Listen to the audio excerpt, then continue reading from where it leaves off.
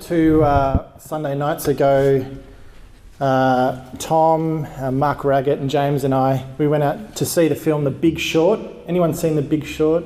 Good film, pretty good film. I really do enjoy the sub-genre of Wall Street films, you know, guys in suits and, you know, the financial stresses, billions of dollars about to be risked and people sweating and workplace politics. The weird thing is, though, I'm no expert on money. Like, I'm hopeless.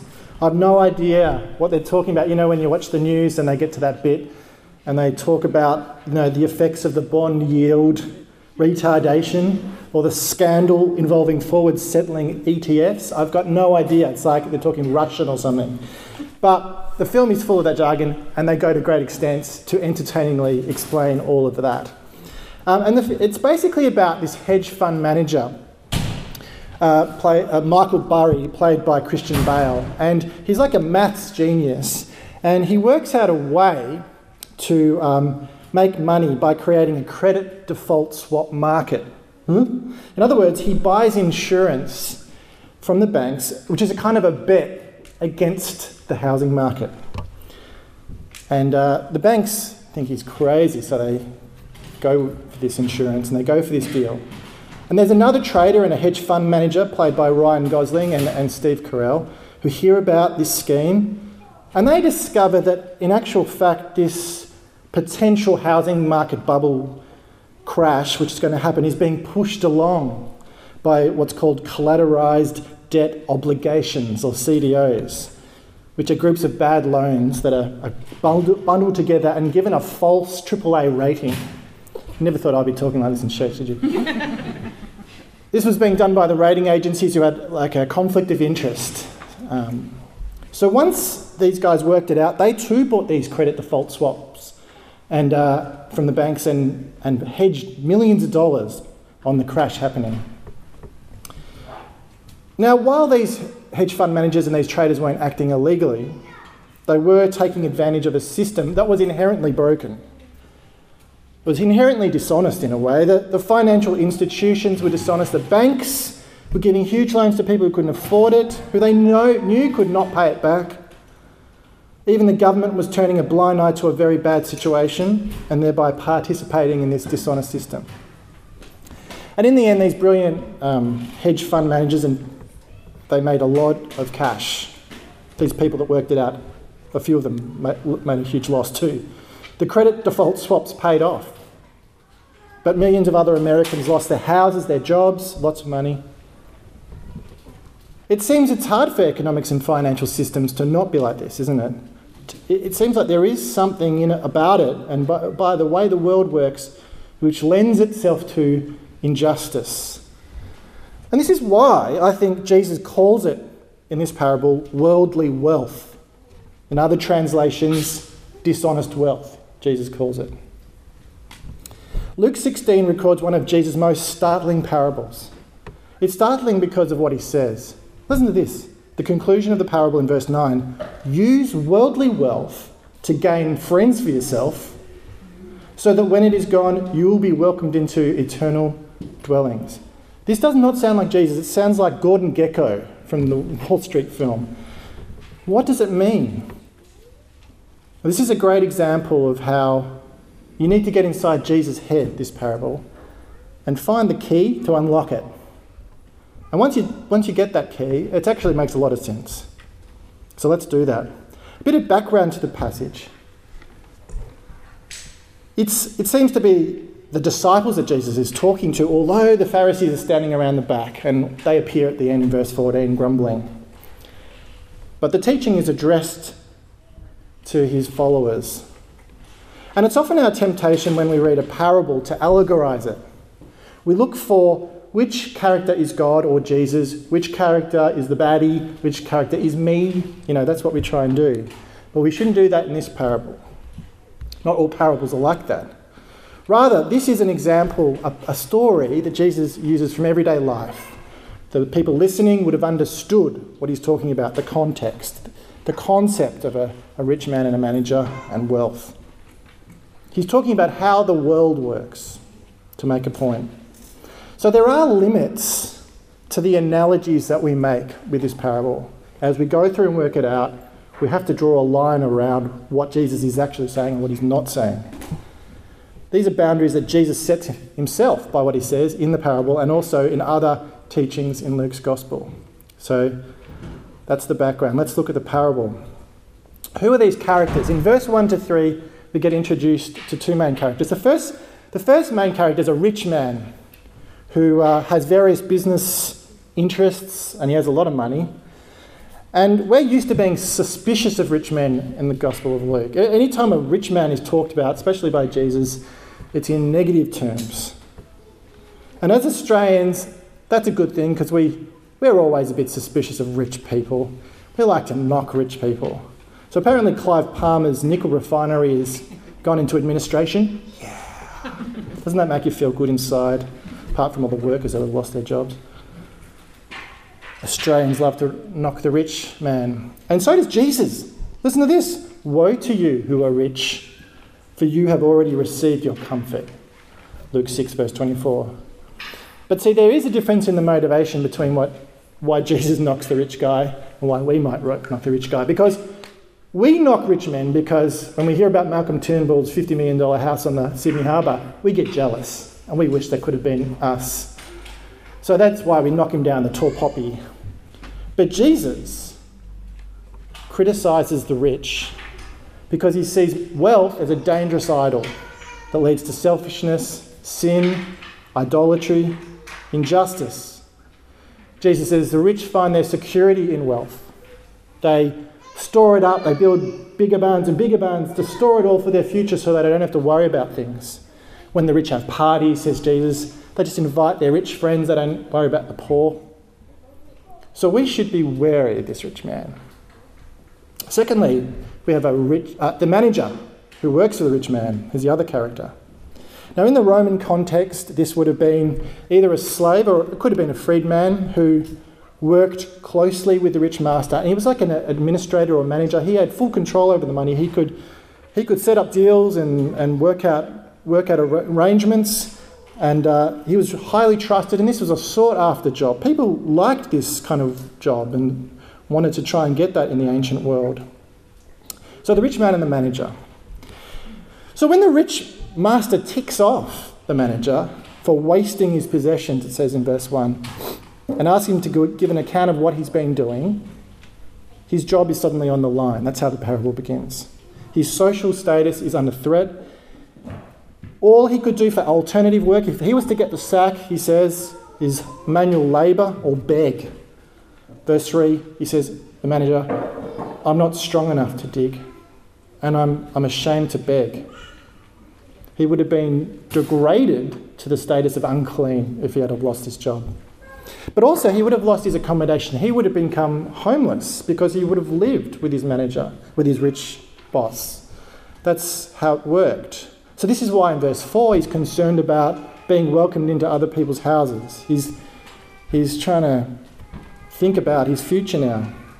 What did he do wrong? He mismanaged his master's possessions. Possessions that were not his, but had been placed in his care by his master. His master had trusted him, and he'd been irresponsible and lost a lot of money. So there's a crisis in this parable. Verse 3. He says, what shall I do now? What am I going to do? And it's amazing how when our job is on the line or when a lot of money is on the line, we become extremely clear thinking and focused often. We work out how we can get out of this situation. And this is what happens to the manager. Verse 4 to 7. Look at verse 4. I know what I'll do so that when I lose my job here, people will welcome me into their houses. He starts to arrange for the future. And his first strategy is to lower or reduce the debts owed by the debtors to his boss. He goes to the other people who had owed a debt to his master. He reduces it and he says, we hear about two examples in Jesus' parable. One person who has 900 gallons of oil and the other one has 1,000 bushels of wheat. Significant amounts of money here we're talking about. So the manager says to the first one, let's reduce your debt down to 450 gallons of oil, and to the other he says, let's reduce it from 1,000 down to 800. bushels of wheat. By reducing their loan arrangements, he's doing a generous act. And he's doing them a favour. And it's technically still the rich man's possessions, but until he gets the complete sack, the manager still has control over it. These deals are binding. And it's interesting that what's happening here is that the manager is becoming a kind of a benefactor to these other people by cutting them a deal. He's doing them a favour and they're going to owe him something. He can expect them to reciprocate by extending him the hospitality of their homes later on. So the manager, who once found himself in the bad situation with his boss, has now got himself into a good situation in the last few days of employment when he was to make an accounting of his management. Instead, he's making arrangements for his future. So at the end of the parable, verse 8 and 9, once the rich master works out what his manager's been doing, he's impressed. And he commends the dishonest manager because he had acted shrewdly, it says in verse 8. In the film, The Big Short, the bosses of Christian Bale's character, they think he's a complete lunatic, betting the farm on the housing bubble crash. But a few years later, when they get a 489% return, they think he's a genius. Very shrewd, they say. Well, they don't use that word, but it's like that. What makes this parable a bit confusing, though, is that on the one hand, the master commends the manager and says, "You're shrewd." On the other hand, Jesus, the narrator, calls him dishonest. Is he shrewd or is he dishonest? Well, in verse 8b, the second half of verse 8, Jesus then changes modes and starts commenting on the parable. It's good when Jesus comments on the parable. It gives us more clues. And Jesus says, "For the people of this world are more shrewd in dealing with their own kind than are the people of the light." The people of this world, or the children of this world, it says in some translations, understand how the world works and use it to their benefit. But the people of light, God's children, they do not understand the ways of the kingdom of God. That's what Jesus is saying. So he's contrasting two worlds here. He's talking about the people of this world and the people of the light, or you could think of them as the people of the next world, the world to come. The people of this world, the people of the world to come. This is the key we need to unlock the parable. If you're a disciple, you're a people of light. You belong to the kingdom of God. You will spend eternity with God. If you are not his disciple, then you are still in darkness. You are not a child. You're a child of this world which runs on temporary stuff like money. God's world, his kingdom, is marked by righteousness and justice and beauty and truth and love and selflessness. But this world is marked by sin, injustice, selfishness and falsehood. But while Jesus' disciples, the people of light, belong to the next world, yet they live in this world. So this is how we've got to think about this. If you're a Christian, you are surrounded by the stuff of this world, but you should behave in conformity with the principles of the next world. This is the key to understanding this parable. What is Jesus saying? He's saying to his disciples, if you really understood God's ways, the ways of eternity, the ways of the gospel, the ways of me, Jesus, then you would use money, or as Jesus describes it, worldly wealth, because it belongs to this world and not in heaven. You do this to gain friends for yourself. I'm doing that on purpose, inverted commas. You would use it generously for other people so that you are investing in eternal riches. You will go into eternity after you die and you will see all the fruits of the ways you've used this worldly wealth in a godly way.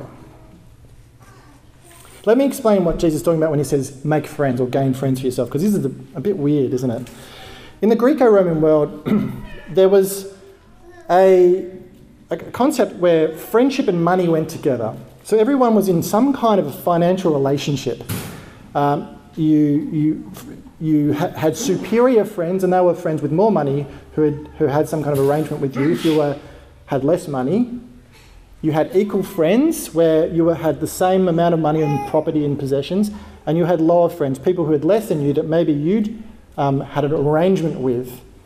And everyone knew their place in this kind of hierarchy of upper, middle and lower.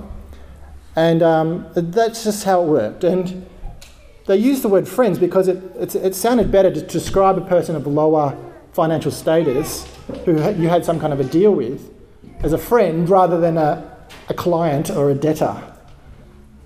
And that sounds strange, but it's not that strange. Like in our world, still today in Melbourne in 2016, I mean, we still have an underlying hierarchy based around finances and possessions and property, which is unsaid, but it runs deep in the culture. But in Greco-Roman society, greater and lesser friends were involved in relationships of patronage. So this idea of using money to make friends refers to the social reality of Jesus' day, the exchange of money between people to build friends. It kind of maintained, it solidified various forms of friendships. So in verses 4 to 7 of the parable, the manager uses his rich master's wealth to gain these friendship relationships based around money and the exchange of money. And they would then pay him back with hospitality, and that's the way the culture worked. Okay, I've explained what Jesus is talking about, gaining friends, but let's start drawing boundaries around this parable now, because we need to, or else we start having weird ideas. What is Jesus saying? What is he not saying? Yes, Jesus is saying to his disciples, use your money to help people, to make friends, to do good works. Build new relationships with your money. Bless people with your money. Make an impact on the world in a godly way with your money. You might do it by giving to those in need. You might do it by cancelling debt. You might do it by serving the body of Christ. But Jesus had already taught them something else. He taught them to give and not expect anything back from these friends. The manager expected hospitality, but that's what a person of this world, a child of this world, or a person of this world would expect. They would expect something in return.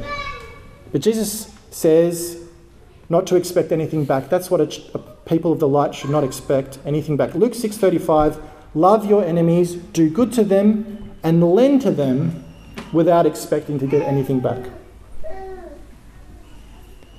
There, notice he's saying, make friends with your enemies using your money.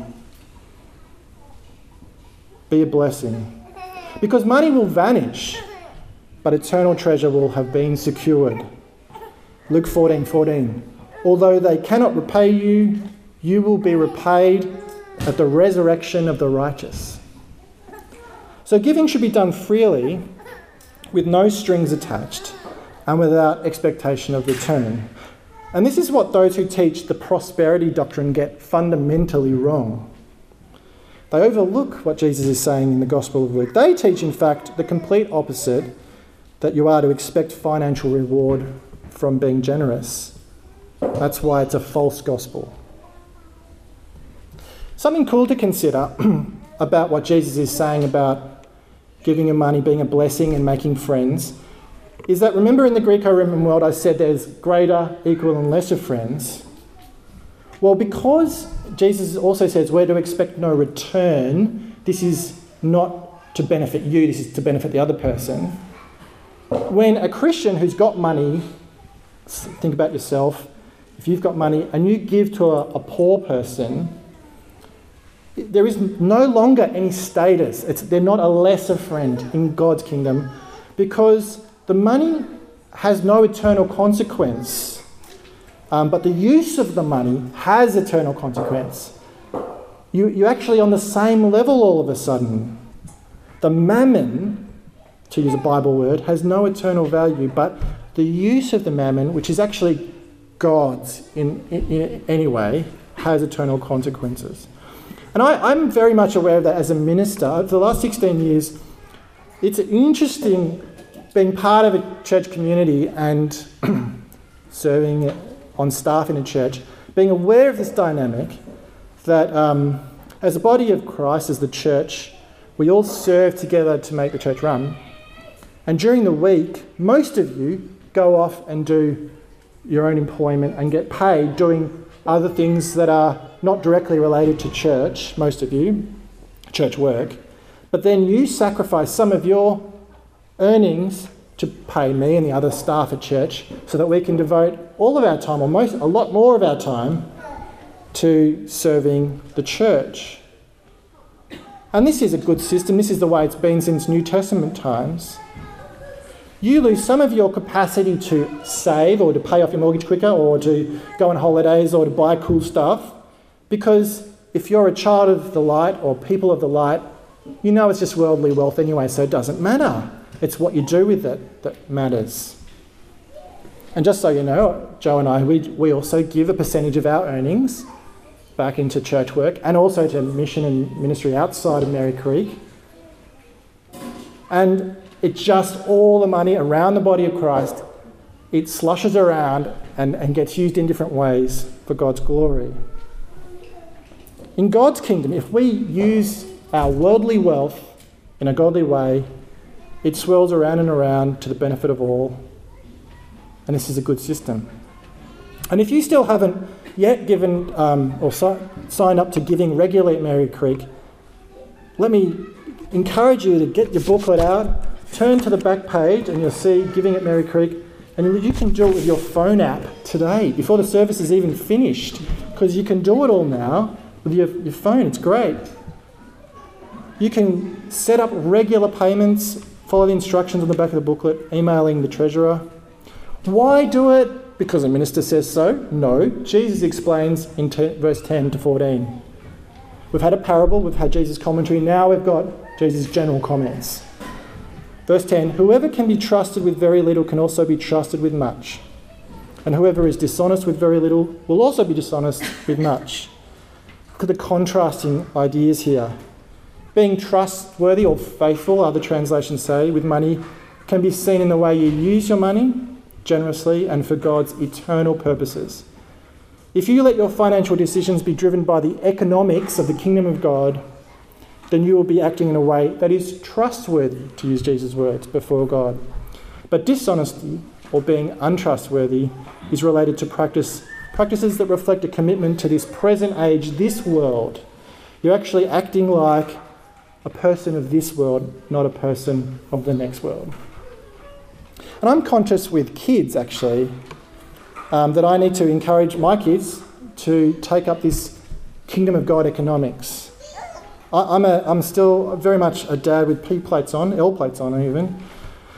And so I don't get this perfect. And I'm very conscious of the fact that they're surrounded by so much stuff and toys, and sometimes have this really bizarre perspective that you can just get stuff, whatever stuff you want.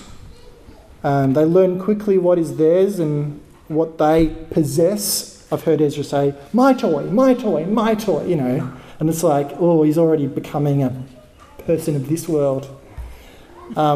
Leo's already got an awareness of whose house is bigger and whose car is faster and cooler.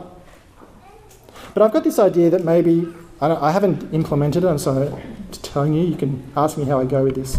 But I've thought every 6 months or so, we could get the kids to choose a selection of their toys to give away, to give to another kid or to give to kids in need, to start to instill in them that kingdom of God economics from an early age, because it gets ingrained quickly.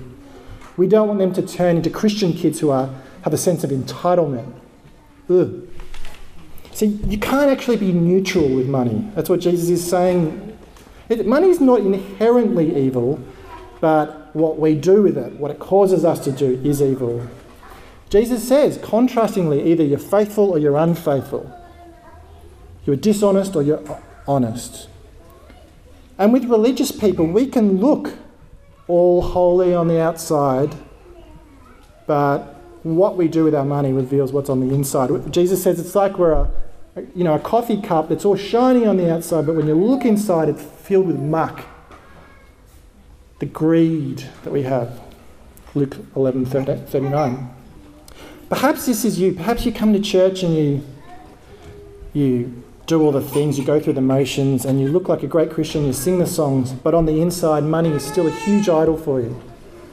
Perhaps you're just swept up in the worldly financial system. You earn, you save, you spend, you invest, you pay bills, you do cool stuff, and on it goes. But for what? It's all going to fade away. To me, there's nothing more inspiring than a generous Christian. I remember once talking to a friend who worked for Ridley College in the 90s, and his job was the fundraiser. And he said, by far the most generous givers to Ridley College were old retired missionaries. Because they had their eyes fixed on eternity. Their economics was shaped by the next world. They knew what worldly wealth was and they saw it for what it is. Their economics were kingdom-based. How we use our worldly wealth in a trustworthy or dishonest way will reveal where our commitment lies, to this world or to the next world. And this is why Jesus says in verse 13, it's like you're going to have two masters, and you can't have two masters. You can't be neutral with money. Either it is your master or God is your master. You can't serve them both because one leads to dishonesty if it's your idol, and the other one leads to trustworthiness. One is just, the other is unjust. One is temporal, the other one is eternal. Their motivations are polar opposites. Jesus says either you will hate the one and you'll love the other, or you will be devoted to one and despise the other. So let me finish. I think it's kind of ironic, thinking about the film The Big Short and what those guys were doing around 2005 and 6 and 7 and 8. In a way, being a Christian, giving your life over to Jesus, is the ultimate heavenly Big Short. What I mean is, it's the ultimate bet against the market. Because you're saying you believe that worldly money will fail you. And that you're going to have a bet against it by going with Jesus. Instead of getting money in return, though, with Jesus, you get salvation and eternity in return. You are saying, I trust in God's kingdom economics, I trust in Jesus, trust in what he says, that I'm going to invest my money, my heart, everything that I have, my life in a new way, in a way that doesn't look like the ways of this world. I'm going to give my whole life and possessions over to Jesus and use it for kingdom purposes. Let's pray that we can do that. Lord God, thank you so much for this parable and the way you have twists and turns and you surprise us with some cool imagery. And we pray that we can live this out. Pray for ourselves that we can have kingdom economics, that we can see money for what it really is, that we can use it for the benefits of your kingdom, that we can serve the poor, we can cancel debts, we can be generous in giving our money away. And we pray for any of us here who really struggle with the idolatry of wealth, and that's many of us who call ourselves Christians. We pray that you can help us to confess that, to hand that over to you, to smash that idol, and to live in a new way as people of the light. Amen.